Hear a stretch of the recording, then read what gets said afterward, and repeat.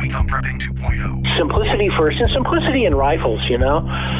Everybody needs an AR, but everybody isn't going to Afghanistan. When disaster strikes, will you be prepared?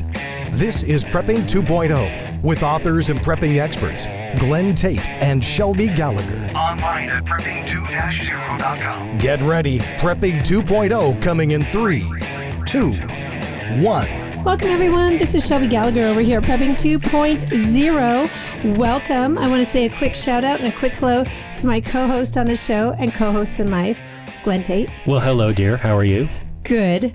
We're going to keep everyone kind of waiting with a bated breath. Yes. Because we have an awesome guest today. I'm so excited. But quick, real quick, want to give a quick shout out to some of our great sponsors. Right off the bat, want to give a shout out to U.S. Law Shield. Basic insurance for you and your family in case you are ever sued or charges brought against you for defending yourself, for your basic constitutional right. And it can be a firearm, it can be your fist. Funny story, apparently a frying pan too. They covered a frying pan self-defense incident. So if something happens and you need legal help, if you have basically bought their insurance, you just call on them and they are immediately at your fingertips. It was not a concealed frying pan because that would be tough to do. That would be weird. But anyway, Hoosers, really, this is not expensive, folks. This is like $100 a year, a few extra dollars to add family members. So if you sign up with them right now, go over to prepping2-0.com, click on Friends and Affiliates. You can get 14 months for the price of 12 using the coupon code PREP. Another great sponsor of ours, Jared Savick. He is an awesome realtor in the Kalispell, Montana area. Don't let that fool you, though. Yeah, he's not limited to Kalispell. Nope. In town, out of town, way out of town. He knows the Montana market. For you, if you are a prepper or looking to just escape blueness, yes, he can help you find a property that will fit your needs of prepping, homesteading, turnkey, something to build. He knows the market really well, and he's a great guy. So check him out, he and his wife, at seizethedaymontana.com. That's seizethedaymt.com, and tell them that Shelby and Glenn sent you. Glenn, tell us about our guest. Our guest is Michael Bain, and I admit in advance that I'm a fanboy of Michael Bain's. Michael Bain's biography, I had to write it all down. He's laughing in the background. He's laughing. He is the host, or he appears on Best Defense TV, which was a TV show, Cowboys, which was a cowboy action TV show, Gun Stories TV show, Shooting Gallery, which is in its 22nd season with Michael. He's also a podcaster. This is how I got to know him, of Downrange Radio, which has been going on for 17 years. A fantastic podcast, highly recommended. It's not just about guns. There's all kinds of cool stories that go with it. He's the author of the books Trail Safe and White Boys Singing the Blues, which is a rock and roll history, if you will. And he has a vlog, a video blog, on michaelbain.tv. He was an author for Rolling Stone magazine. And this is what really warmed him to my heart. He's the author of the Hank Jr. biography, The Living Proof, Hank Williams Jr. story, which came out in 1983. And we will hear the story. He is the inspiration for the song, the Hank Jr. song, Country Boy Can Survive, based on a conversation he had with Hank Jr., which is a cool story. So, with that, let's go ahead and say hello, Michael Bain. Welcome to the show. Thanks for having me, guys. And I want to say up front, both of you, I've read your books. You guys are great authors. Oh, well, thank you. Thank you. That's actually how I figured out that Michael Bain might actually appear on this show, is that you quoted part of my book, the part about fascism doesn't mean guys with funny little mustaches, to paraphrase, on Facebook. And that's when I said, aha, I have something to talk to him about. And then you were very gracious to come on the show, which is much appreciated. And you're going to be talking about, among other things, guns for preppers. Mm-hmm. So let's just jump into it on that topic. If you're a new gun owner or even a seasoned gun owner and you're a prepper, what are some things preppers, that's obviously our audience, preppers need to know or be thinking about when it comes to firearms? Oh, gosh. I think the number one thing and something I've thought a lot about over the years. I live 100% off-grid. I live nowhere. I have a neighbor, and our neighborhood is not the kind of neighborhood that any sane person would decide to visit with ill intent. It's a big rancher neighborhood, in rural Colorado. And but I think for preppers, where they get caught up in a loop, a lot of times because of the internet, is they get beyond simplicity. And I think when you start talking about guns that you're going to use in a literally a worst case scenario, guns that you're going to need at this critical junction in the world, simplicity just jumps out. And, for example, they say, well, there's all these different kinds of handguns and different calibers. No, there's a Glock 9mm. Glock 9mm is the simplest gun in the world. Dogs can take care of it. I must have built a dozen of the things. And secondly, they generally don't break. You have to put many millions and billions of rounds through them to break them. So, yes, there's lots of other kind of guns, but to me, it's like, hey, modern polymer frame striker-fired 9mm service pistols are arguably the best guns that have ever been made on the planet. They are so irrationally good. And again, the advantage is you can get parts at your local convenience store. I have about 1 million Glock parts here, and most of them I got dirt cheap. It's like, I need to buy a spring. Why don't I buy 10? And what's the cost? It ends up costing $9.30. It's all those little small parts that may well break. Well, they're pennies or a dime or $1 each. And so you can come up with, if I have to build a Glock, if you said to me, Michael, I need you to go outside and build a Glock, right? A polymer 80 frame or 80% arms frame. Can you build a Glock this afternoon? And the answer is yes, I can. So to me, it's simplicity first, and simplicity in rifles, everybody needs an AR, but everybody isn't going to Afghanistan tomorrow afternoon. I've never, really understood the fetishism around ARs, although I probably have 25 of them, so I really probably be struck dead for saying that. But the guns that I keep around, I go to some lengths to not over-modify. They may have a trigger and they will have a light, but, I don't even have a coffee maker on any of them. But they run. I've run them. I've run them in 3-gun. I've run them in classes. The thing I know about them is they're going to run. And when you start thinking in terms of that kind of simplicity, I will not argue with you if you tell me that a Benelli M4 or a Beretta 1301 is the best semi-automatic shotgun on earth. I will tell you that a Remington 870 will still be running when the asteroid hits. It's good to have, you can look at the semi-autos, and I have semi-autos, and they are very, very good. But I can't think of more than 6 months of my life where I did not have a Remington 870 12 gauge. And the one I've had now is probably 15 years old. And if I could say anything about it, it works all the time. It's been to 2 classes at Gunsight. If I had to go through and say what gun here is going to work all the time, no matter what stupid kind of ammo I dump in it, I'd say, well, that 870 has been through the mill. So always when I talk to people and they're thinking in terms of prepping and firearms, I say, yes, you can get everything in the world right now. Everything. Everything is available somewhere. But that's not what you need to think about. You need to think about what's boring. You need to think about oh man, my friends will go like, why didn't you get a real gun? Once you nail down what you have, and the other is 22 rifle, and a Ruger 1022 may be the greatest thing ever invented by man on earth.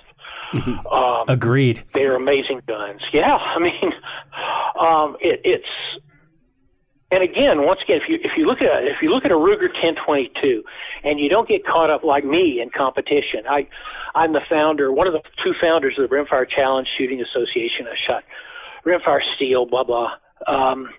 If you don't get caught up in that, and you just look at a good, not necessarily a Wally World, when Wally World sold 1022s. But if you look at a baseline, reasonably good 1022, you can buy enough parts to keep that gun running for generations.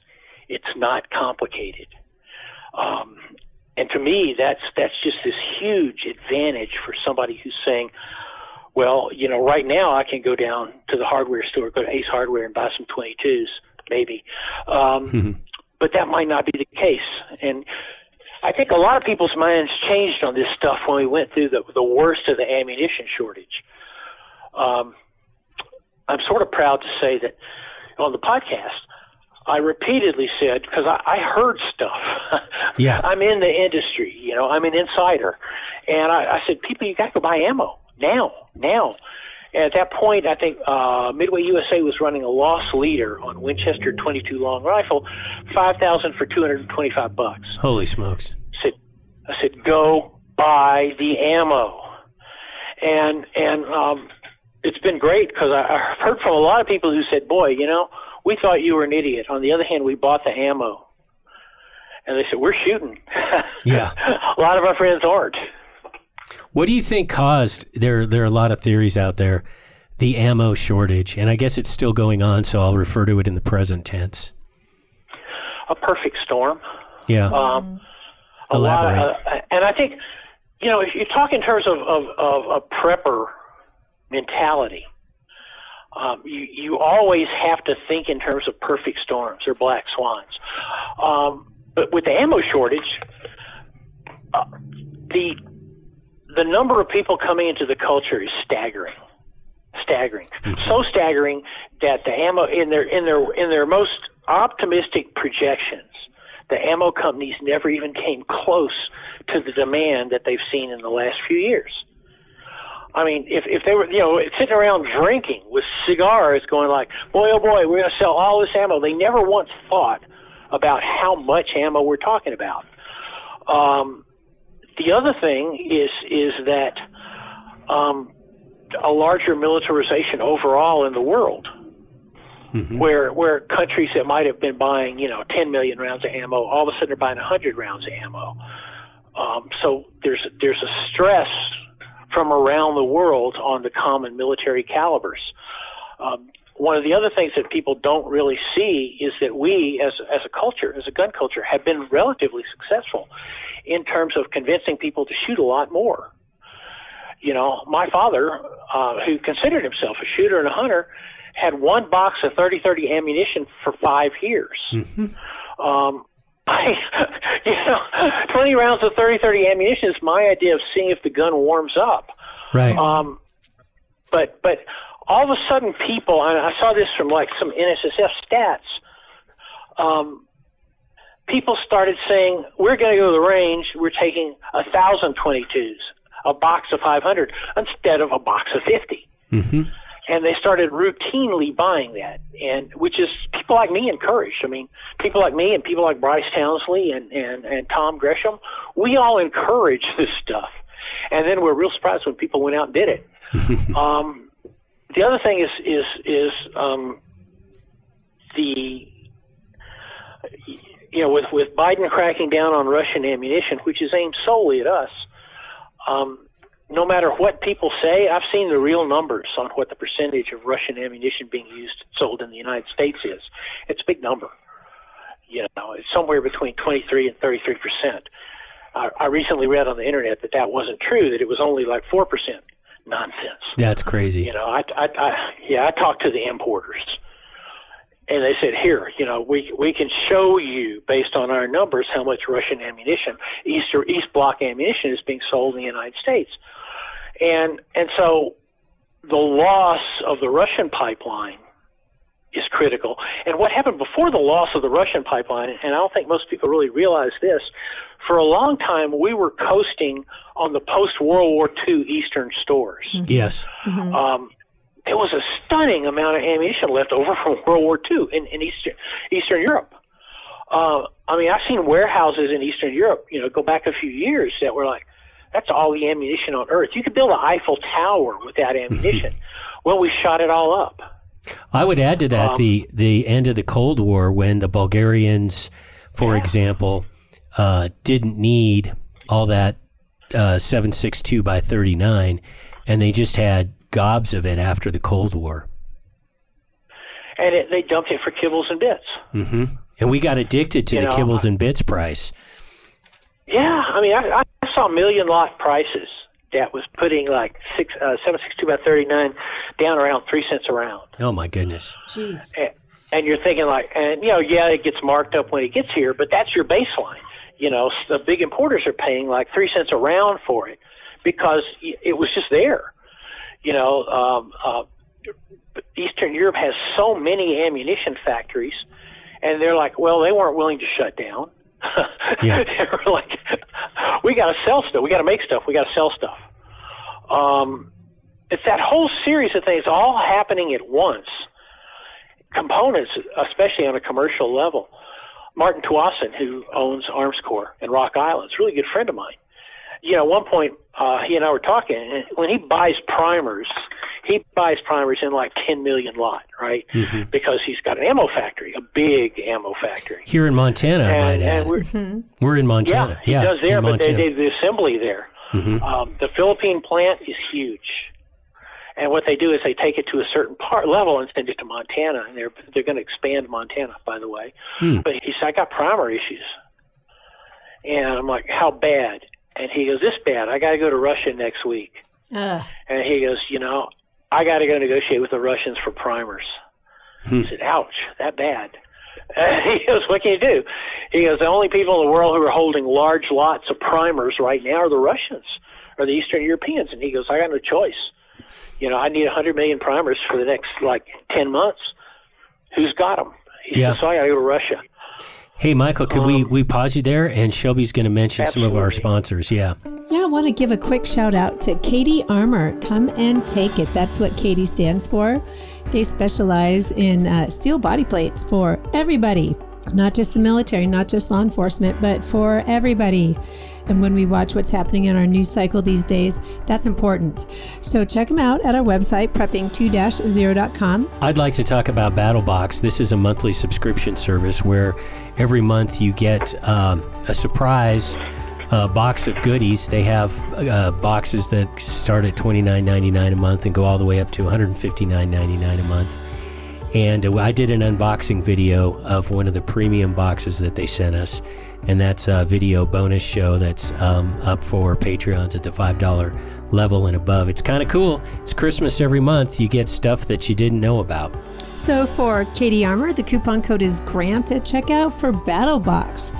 To get 20% off your first order, use the code prepping20 at checkout. And of course, you can find both of those sponsors at our website, prepping2-0.com. I'd like to add another one, Backwoods Home Magazine, a magazine that I'm sure Michael Bain is familiar with. It's a great magazine. It's got all kinds of plans and recipes, and it'll get you thinking about stuff. Skill building, yeah. And that is 6 off the coupon code, and you'll get $6 off that. Yep. So where were we at with Michael? I'm just sitting here listening about 100 million primers from the Russians. Yeah. Yeah, and in the perfect storm. I think it's so true. I'm not an industry insider by any means. I'm just a consumer. But it makes sense to me that a perfect storm is what it would take to create such a shortage of something that is in such high demand. And candidly, the high demand means profits. Huge profits could be made. And for there still to be a shortage when you've got a market aching for your product, there's got to be several problems to simultaneously solve. And the companies are in a position where they can't expand. Yep. There's no easy short path for an expansion of an ammunition country in the United States, a company in the United States, or for that matter, Australia, and some areas like some of the Spanish firms. And they're in the same situation of if they say we're going to build a larger ammo plant, it's going to take years and it's going to cost millions. And by the time it gets online, a lot of the industry got caught out in the first AR bubble, where friends of mine, they said, hey, you just can't get AR lowers. You can't get AR lowers and uppers. And wowie zowie, if we can make AR lowers and uppers, And one of my friends, I sat down with him and said, you know what? It's a bubble. Yep. And I said, brother, it's a bubble. And he goes, well, what do you think that means? I said, I think that means that every bubble pops. I said, I think I slept through Economics 101, but I do recall that bubbles pop. And I said, the problem that you have as a startup guy is by the time you buy the CNCs, get them in place, get them programmed, and actually turn out your first product, the bubble is likely to have popped, and you're going to eat that. You're going to eat that CNC machine. You'll use it, but, you know, when I sit here and look at your amortization schedule on the purchase, I'm telling you, I don't think this will hold. And we saw that. And they're like, go ahead. It did. When it the did. bubble, No, exactly what you said. When the bubble burst and ARs were everywhere because everybody and their dog was making them, and the same with ammunition, back when ammunition was plentiful. My theory is, and I'm curious what your thoughts on this are, that was the golden age of guns. And I say guns, I mean ammo and magazines too. All the fixins and the guns were widely available. Prices were really cheap. And we would go on the air and talk about this is the golden age. You guys, you've got to get guns and ammo and magazines now because this isn't going to last. There's going to be another shortage. What's your view of the golden age of guns? And we have 2 minutes before the segment break. Kind of mean to ask you a big question like that and then say there's 2 minutes.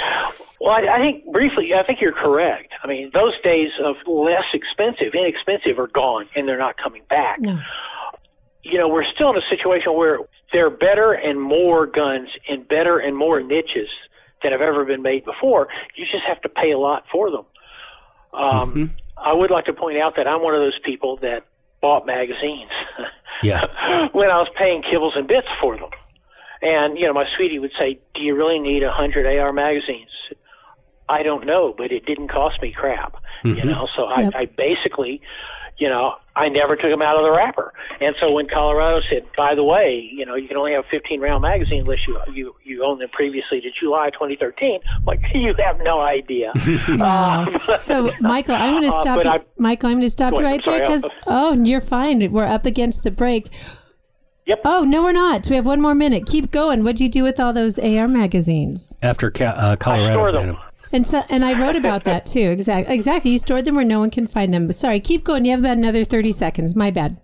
Well, you do that. I made a list of guns that I have and guns that I consider important, that it's important for me to keep running. And my intent in purchasing those magazines was to buy enough magazines and parts that I could keep those guns running forever. Nice. And that doesn't seem like an irrational thing. It didn't cost me a lot of money. It would now. Absolutely. Yeah, it would. Boy, and isn't that the prepping? That's the prepping mindset. Get stuff, number one, while it's available, and number two, while it's inexpensive, and number three, these are things you really need. And obviously, you really need guns for what's coming. I hate to sound dark, but there it is. Yeah. So, folks, don't I go. want to just throw this out just as quickly before you go to the break. When the pandemic started, when the COVID pandemic started, I said, you know, you really, if you're going to wear a mask, you need to wear an N95. There you go. And somebody said, so no doubt you have them? So of course I do. I'm surprised you don't. Yeah, awesome. That's so right. hang on to that thought. We are going to continue this fascinating conversation on the other side of the break. More of Prepping 2.0 with authors Glenn Tate and Shelby Gallagher is coming right up. Hear all our previous shows free online at prepping2-0.com. Abe Lincoln here. In 1773, patriots broke the chains of British tyranny by throwing tea into Boston Harbor. On that day, Americans began drinking coffee. We celebrate that event daily here at Minutemen Coffee. All men are created equal. Coffee is not. Minutemen Coffee is roasted to perfection in small batches. Bold, smooth, and never bitter. Shipped to you fresh daily. Whole bean, ground, or our patented pods. www.MinutemenCoffee.com. Shelby Gallagher here. We found that you need to layer your food preps. Yeah, this is Glenn Tate here. A lot of times the hardest part of layering is the long-term foods. We love Numana foods, which have a 25-year shelf life and are non-GMO. Also, organic meals are available. Numana comes in family-style portions and in bulk. This is not backpacking food. It's family meals that last for at least 25 years. The perfect freeze-dried part of your food layering. You can get a sample of Numana meals for $19.95 and see for yourself. You will be amazed. Prepping 2.0 listeners get a 10% discount by entering the code PREP. Go to newmana.com or click the link on the Prepping 2.0 website. Give it a try. Newmana.com. That is NUMANNA.com. When the grid goes down, darkness will descend fast. Used to be there was nothing you could do about an EMP, electromagnetic pulse, or CME, coronal mass ejection.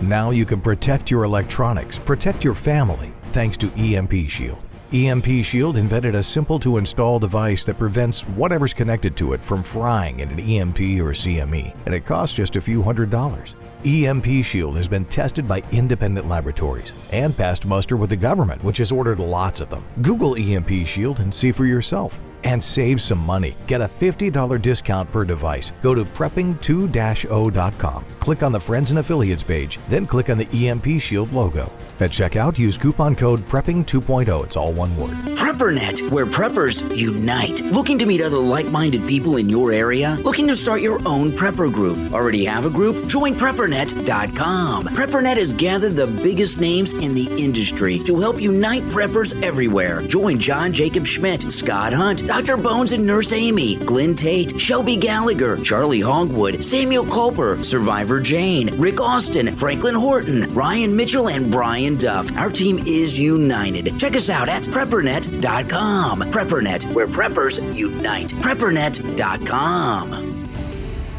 Prepping 2.0 is about that next level of prepping. One of the key 2.0 items to have is bulletproof body armor plates. I used to think body armor was too tactical for a regular guy like me, but it isn't. Give yourself, your family, and your team an unfair advantage when bullets are flying. Body armor used to be expensive and hard to get. Not anymore. KD Armor, and that stands for Come and Take It, makes solid and affordable body armor for normal people. Get body armor while you can. The clowns in Congress are trying to prohibit future sales. KD Armor is the place to get it. CATI Armor.com. Prepping 2.0 listeners get a 10% discount when you use the coupon code GRANT. Now, more of Prepping 2.0 with authors Glenn Tate and Shelby Gallagher. Welcome back, everyone. Shelby Gallagher over here at Prepping 2.0. This is a fascinating conversation. I'm just sitting here soaking it up and taking notes. But before we get some more insights from our guest, Michael Bain, I want to say a quick shout out to a couple more of our awesome sponsors. Newmana Foods, great folks over there. They specialize in bulk freeze-dried food. Bulk freeze-dried food. And this is the time. Yeah. We were talking about the golden age of guns. This is the golden age of bulk freeze-dried foods. Yeah, exactly. So check them out at our website, prepping2-0.com. Use the coupon code lowercase prep at checkout, and you can get an extra 10% off your order. The other one we want to talk about is Lizzie McDaniel. Yeah. She is a rock star realtor over in Tennessee. She knows the Tennessee real estate market really well. She's one of us. She's a prepper. She's one of us. She knows what, just by that alone, she knows what preppers and homesteaders are looking for. And she'll help you out. We've had great reviews from folks who have utilized her services, and you can find her at redstate-realtors.com. Love Lizzie. Go Glenn. There we go. And then EMP Shield, we wanted to talk about them. They make a product that shields whatever it's wired into from the after effects of an EMP or a coronal mass ejection. And this isn't hocus pocus. This is tested, and they have military contracts and Homeland Security contracts. So for the military and Homeland Security and other related agencies to put their faith in this means that they have to have some assurance that this stuff actually works, or they would be embarrassed. I was going to say get fired, but none of them will ever get fired. Well, and they've got all the science to back it up on their website. They've got the studies. Really cool to see. It's actually kind of fascinating. Mm-hmm. It's basically a surge protector that kicks in 3 trillionths of a second. Wow. That's about my attention span. So check them out at our website. And again, you can use the coupon code PREPPING2.0 and you get $50 off each device. Yeah, and they're about $300. Yep. So it's a nice little savings. Well, back to Michael Bain, the fascinating Michael Bain. He can talk about Hank Jr. or the intricacies of the ammo shortage. Very interesting guy. That's why I've been listening to his podcast for a very long time, and you should too. And so a question for you, Michael, how important is training?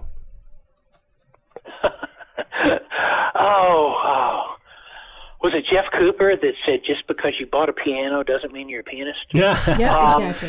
It's, for a long time, and I'm the guy that coined the phrase gun culture version 2.0, and I'm sorry, I'm probably going to go to hell, but gun culture version 1.0, where essentially guns, the culture was passed through families. My father taught me to shoot just like his grandfather taught me how to shoot, and they did everything wrong. I came out of growing up thinking I could shoot. And, if it's like a 50-yard deer, sure, I can shoot. But, I realized at some point very early on that I didn't really understand how everything worked. And especially when I was lucky enough to fall in with bad companions, like Colonel Cooper, like Ken Hackathorn. Mm-hmm. I fell in with those guys very early on in competition, and I discovered in competition that I could not do those things which I thought I knew how to do, and that meant that something had to give, and I became obsessive about training, and I think most people should. I do believe unconditionally that the Gunsight 250 pistol class, their basic pistol class, it is the earthworks on which most other training is founded. And I've taken the Gunsight 250, 350 pistol class maybe 12 times. I forget, a lot. I go there to lose bad habits that I pick up on the road. But we used to if I go back to another life when I was doing a lot of very high risk sports and wrote the book Over the Edge, I was out in Columbia River in Oregon with these guys who were windsurfing in effectively hurricanes. Mm-hmm. And they were teaching me big wind. And one of them said, you should never buy anything so tricky you can't sail it. And I thought, wow, that applies to gun owners, And so with the podcast, and I know you've heard me say this a million times, it all comes down to what you can do on demand. If I say to you, I need you to make a 25-yard shot on that 10-inch plate, can you do it? And if you can't do it, you need to step back and say, what kind of training do I need to get to be able to do that? It's so important that it overrides buying more guns. And I sort of live in a world of guns because of all the stuff I do, but the training is the best trainers I know, and you can, regardless of who they are, Masad Ayub or Tom Givens, Greg Elliford, these guys are the best in the world, constantly take courses with other trainers. Yep. Because, there's always something. Some of the legendary law enforcement people that were my mentors and taught me so much. Walt Roush, the late Walt Roush was U.S. Army Intelligence, Secret Service Presidential Detail, Philadelphia High-Risk Felony Squad, and then a private dick on the mean docks of Philadelphia. But and then Jim Cirillo from the New York Police Department's Takeout Squad. Legends. They took classes. and between them, they'd kill more men than smallpox. But great friends. Constantly were, every so often I would call them up and they would be obsessed on something they were researching and looking for somebody to, explain to them, do you know anybody who can get deeply into Jelly Bryce's basic style of point shooting? That kind of thing. There's always more to learn. A quick story, because I'm nothing but quick stories, right? The first time I went to Africa, I didn't really know what I was doing. I could shoot by then. I thought I was a competent rifle shot, but I passed up a 300-yard shot on a gim spot, and I passed it up because I wasn't 100% sure I could make the shot, and that weighed on me. So when I came back to the United States over a period of years, I decided that I would understand that. I would understand what it took to shoot longer distances, and I did. And it took a lot of training, a lot of classes, and it took a willingness to, and this is going to sound odd to people, but it's really important. I mean, people who have never trained, you can go train. But if you've done a lot of training or you think you know a lot of stuff, you have a certain ego investment in it. Have you ever read George Leonard's book, Mastery? George Leonard was the great American Aikido master. He'd been a bombardier in World War II. And a brilliant man. I was lucky enough to spend a little time with him, talking to him. But, in his book, Mastery, one of the key points he makes about learning is that ultimately when the head of judo died, and they asked, he was on his deathbed and said, "How do you want to be buried?" And he says, "In my white belt." And for what George Leonard took from that was to say, you're always going to start at the low end in your white belt. And you have to be willing to do that. And that means that you have to be able to deal with your ego, where your ego says, "Man, I can shoot like great." And I say, "Shoot the 10-inch plate," and you can't hit it. Mm-hmm. That means you can't shoot great. I'm sorry. I mean, I have a range in my yard. So sometimes when people tell me what they can do, I'll say, "Let's step outside. Show me. You don't have to tell me. There's steel there. Shoot it." Yeah. And it's, you don't like to do that. It doesn't feel good. But I mean, when I did Over the Edge, George Leonard was a huge influence on me when I was doing really high risk sports, because you had to go into them and say, "I'm an idiot. Let's work from there." Or you'll die. And yeah. If you think you know it, you're going to die, unless you have that. And that was the clear point. And I love that, which I learned a lot about shooting doing high-risk sports. I was a cave diver. I went on big mountains. I've done lots. But what I found fascinating is the way the mind works, and you see some of this in Trail Safe, the way the mind works under potentially lethal stress. Because it has to work a certain way, or you die. It's really simple. But it's hard to actually make yourself do that. I mean, we say those words. We say "Well, I'm going to train until I can't do it wrong." That's really actually hard to do. But when I was mountain climbing, there's lots of knots, right? There's whole books with different kind of knots in them. And what I did is I taught myself to tie a figure 8 knot. And I tied figure 8 knots in my sleep. I carried pieces of rope on airplanes, and I sat there and tied figure 8 knots over and over and over again.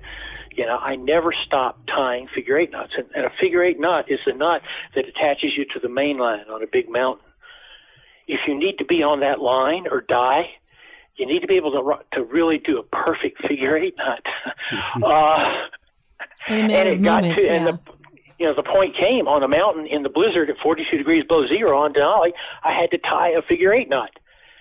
And I don't even remember it. I just tied it, and the next thing I knew, I was on the line. I wasn't going to fall. I wasn't going to take the long ride. I can still tie a figure 8 knot, and it's been years. Mm-hmm. One of the things about training that, and somebody else said this, so I'm not going to take credit for it, and I don't remember who said it. One of the things people forget is that one of the benefits of training is learning how to practice. And you take the things you learn in training, and then when you practice on your own, you are carrying out those good habits. What do you think about that theory? It's important because people generally practice wrong. Yeah. And they practice wrong, and which you already know this. I mean, there's that old saying, and I forget where it maybe came out of auto racing. I don't know. Maybe came out of triathlon. Is you train your weakness and race your strength. So, if you say triathlon and you're a great bicyclist, what you need to practice is running. Mm-hmm. And that's the thing you least like to practice. And it's no different than training with guns. Is if you love being fast, man, if you love cutting your split time down, blippity blip, blip, blip, and you go out every day and you practice, can I just get one more 100th of a second off my split time? But you can't hit a 50-yard human silhouette. Mm-hmm. Well, you've now practiced your strength, and the day may come when you have to race your weakness, and you're not going to be happy. I call those guys that do the split, the shaving a 100th second off, the Instagram guys, because they go and they post on Instagram what it is, and it's all pistol. It's no rifle. It's no transitions. It's no long-range shooting. They're a one-trick pony, and I admit that mag changes and all of that, are important in a fight. I get that. Of course, most fights, I'm told, are only 3 rounds or so. It's either 3 or 30, right? I mean, mag changes are less important than people think. Yeah. Well, here's another question for you. And this is the classic debate, AR versus AK. What are your thoughts? And we had Jim Fuller on from, formerly Rifle Dynamics, currently Fuller Phoenix. I'm sure you know Jim Fuller. Very well. And yes. And he gave a tutorial on the AK and myths and all of that. It's a great episode to go listen to. Jim Fuller is the king of AKs, I think, in the United States. And what are your thoughts on AR versus AK, especially with a focus on what preppers should know? Maybe there are some folks that don't have a modern combat rifle, formerly known as an assault rifle. That's a term we don't use here. And what do you think about ARs versus AKs? Yeah. There was a point in my life where I would have told you that I'm unconditionally an AR guy. And I shot him in competition, shot him in 3-gun, shot him in various AR shooting competitions. But as it happens, I met Jim Fuller. And and through meeting Jim and I for I guess on season 20 or 21 of Shooting Gallery, Jim and I built an AK. And I will say that AK, it's got no frills. It's got a red dot sight on it. It has no frills. It was the most amazing gun that I'd ever seen. And I shot a lot of AKs, I shot a lot of AKs that were like living. I have other strange stories about shooting AKs in foreign countries at the edge of war, but the one that Jim built, and what Jim said, this is basic gun A. And he's right. It's the AK stripped away without all the accoutrements, without the mag pull furniture, without the bells and whistles. The thing can be run like a handgun. Mm-hmm. It's quick, it's efficient, it's accurate. It handles amazingly well. If I said I was going to run out of the house and there are people running up my road and I might need to speak to them sternly, I think I might need to speak to them sternly with an AK. The house gun, the gun that stays loaded all the time because I live in nowhere, and it's in a locked cabinet, but it's loaded all the time and it's sighted in, is a Galil in 308. Mm-hmm. And the reason it's a Galil in 308 is you can use it to drive tent pegs. You can use it to split wood. It has no finesse, none. Mm-hmm. It is a shooting machine. I have never seen it malfunction, and I have treated it like crap for a decade. I shot 3-gun with it, heavy metal with it. Am I going to be able to shoot 1,000 yards with it? No, it won't do that. That's not what it's for. But on the other hand, it won't fail. I have absolute faith in it, and it's a pure AK operating system. And I never mess with it. It is as it came from the factory, and it has like tens of thousands of rounds through it now. But if I say, it's a grab and gun run, grab and run gun that you gotta. But AKs and ARs are pretty much on even footing if you don't mess with them. Mm-hmm. It's messing with them that catches you out. Just because you can, just because an AR is a Barbie, for men, it doesn't mean that Barbie has to get all the clothes and the shoes and everything. My everyday carry gun, by the way, is a SIG 365. Good choice. I'm on the 365 forums and stuff, and literally people buy a 365, and the first words out of their mouth is, "What should I change?" And my response is, "Don't change anything. Shoot the gun, you idiot." If something needs changes, it will make itself evident in your shooting the gun. Me telling you what you need to change is just simply, it's not good. Because every time you change, I was at Glock like a month and a half ago at Glock Professionals, their training arm, and we were all laughing. There's a standard thing you do when somebody says, "My Glock doesn't work." First words out of your mouth are, "What replacement parts do you have in it?" And they go, well, I got a trigger from Lone Wolf, and, I got a barrel from Glock Works. And the next thing is take all that stuff out, put the original parts in it, shoot the gun. Does it work now? Now change it out one part at a time, and you'll find out what's failed, or what's not to spec, or what's not working because you've essentially got a stack tolerance set up. Yep. But it's always go back to basics. So when if you buy a gun and the first words out of your mouth are, give me a list of the 5 things I need to change, you should have bought a different gun. Yep. Yeah, and go ahead. I love Jim Fuller. That's all I was going to say. Yeah, he's a great guy. Oh, absolutely great guy. He's another guy who was a fan of the books, and miraculously, I got his email address. I can't even remember how I did it. And he came on the show, and I was mesmerized. I'm a fanboy of his too. I'm a fanboy of a lot of people. And the argument for ARs, and keep it simple, is going to apply to ARs and AKs. The argument for ARs is the availability of ammunition and parts slightly more available, especially maybe some of the ammunition with the Russian import embargo. What do you think about that topic of commonality of ammunition, availability of ammunition for ARs, giving it, I think, a slight edge? I agree with you. I love AKs. I'm a huge fan of AK-74s. And AK-74s, because I know you've read the books, are very prominent. A friend of mine, and I've never been in the military, so when I say a Green Beret friend of mine, I don't want to imply that I'm a Green Beret. But a Green Beret friend of mine, Special Forces Ted in the book, he's the character. He's a real guy. He said, we were having breakfast one time, and he said, I see that you love AK-74s and the 5.45x39 cartridge. What is ballistically so great about the 5.45 cartridge? And I said 11. And he said, what? And I said 11 cents a round. That's back when it was cheap. That was my criterion, was 11 cents a round, because I knew I would practice with it. But this isn't the AK-74 show. But what do you think about that theory about if a prepper needs one modern combat rifle, advantage goes to the AR because of availability of ammo and parts? It does. I mean, there's no way around it.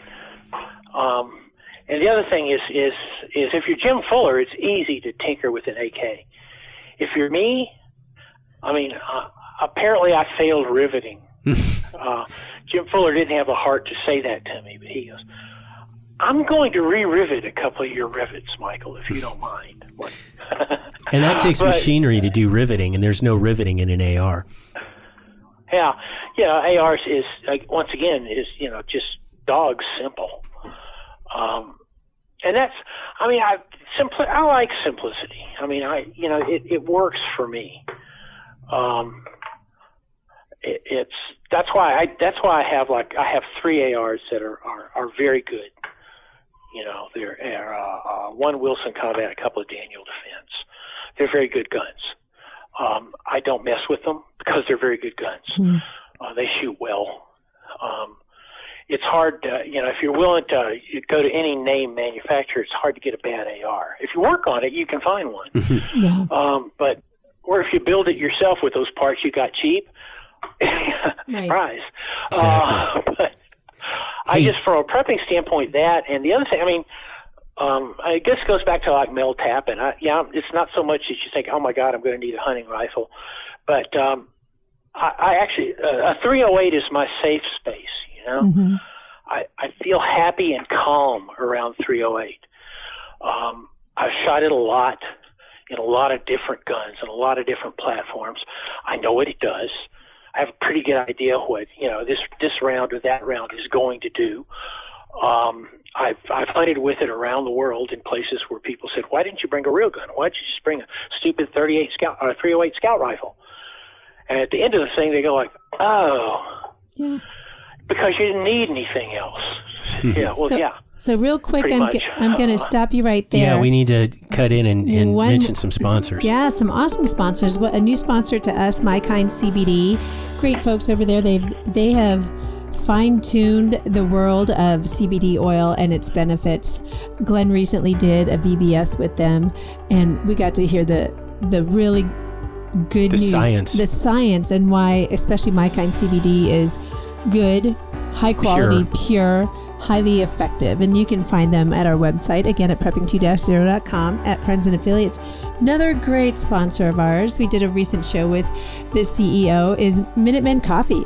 Unabashedly pro Second Amendment, more importantly, unabashedly pro Constitution and pro the founding fathers of our country. We'll never apologize for that. They are the exclusive roasters of I Miss America roast, and I gotta say, I drink it every darn day. And if you sometimes to excess, sometimes I don't drink just a cup at a time. Yeah, I measure my coffee consumption by a pot at a time. Anyway, you can, again, check them out through our website. Use the prepping code I Miss America at checkout and get 15% off your order. Check out some of the other things that they have. They have really grown exponentially as a business because they do it right. They do it right. So, yeah. Anyway, if you're a conservative, you should be drinking Minuteman coffee. Absolutely. So we have just a couple more minutes. Glenn, a couple more minutes. I wanted to touch on a hopefully quick topic, and then we'll go into the after show, and I'm going to let you tell the story about the influence you had on Hank Jr. for coming up with the concept of Country Boy Can't Survive. Because if there is a song that captures what we're all about, it is that song. So the question is there any debate anymore that 9mm is the pistol cartridge? And you have 40 seconds. 40 seconds. No. There's no debate. It is established. 9mm is the only pistol cartridge in the world. Yeah.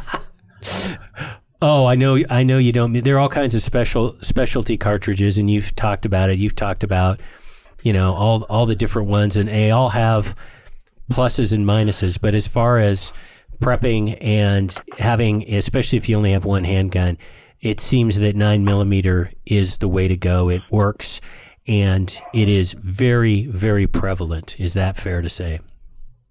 It's absolute truth. The ammunition is widely, readily available. And that's more than anything else. I mean, I can tell you, I actually love .44 Russian, but I would be terrified if I was left with nothing but a .44 Russian handgun. And we're going to have to leave it. We're going to have to leave on that. We're going to hold on that note. Yeah, we're going to take it into the after show, folks. Don't forget, these are words we live by every week from Benjamin Franklin. Failing to prepare is preparing to fail. Have a great week, everyone. You've been listening to Prepping 2.0 with authors Glenn Tate and Shelby Gallagher. All the information you've heard today, including all our previous shows, is online at prepping2-0.com. Find out more about Glenn's books at 299days.com and Shelby's books at agreatstate.com. Until next time, be smart, be safe, and be prepared.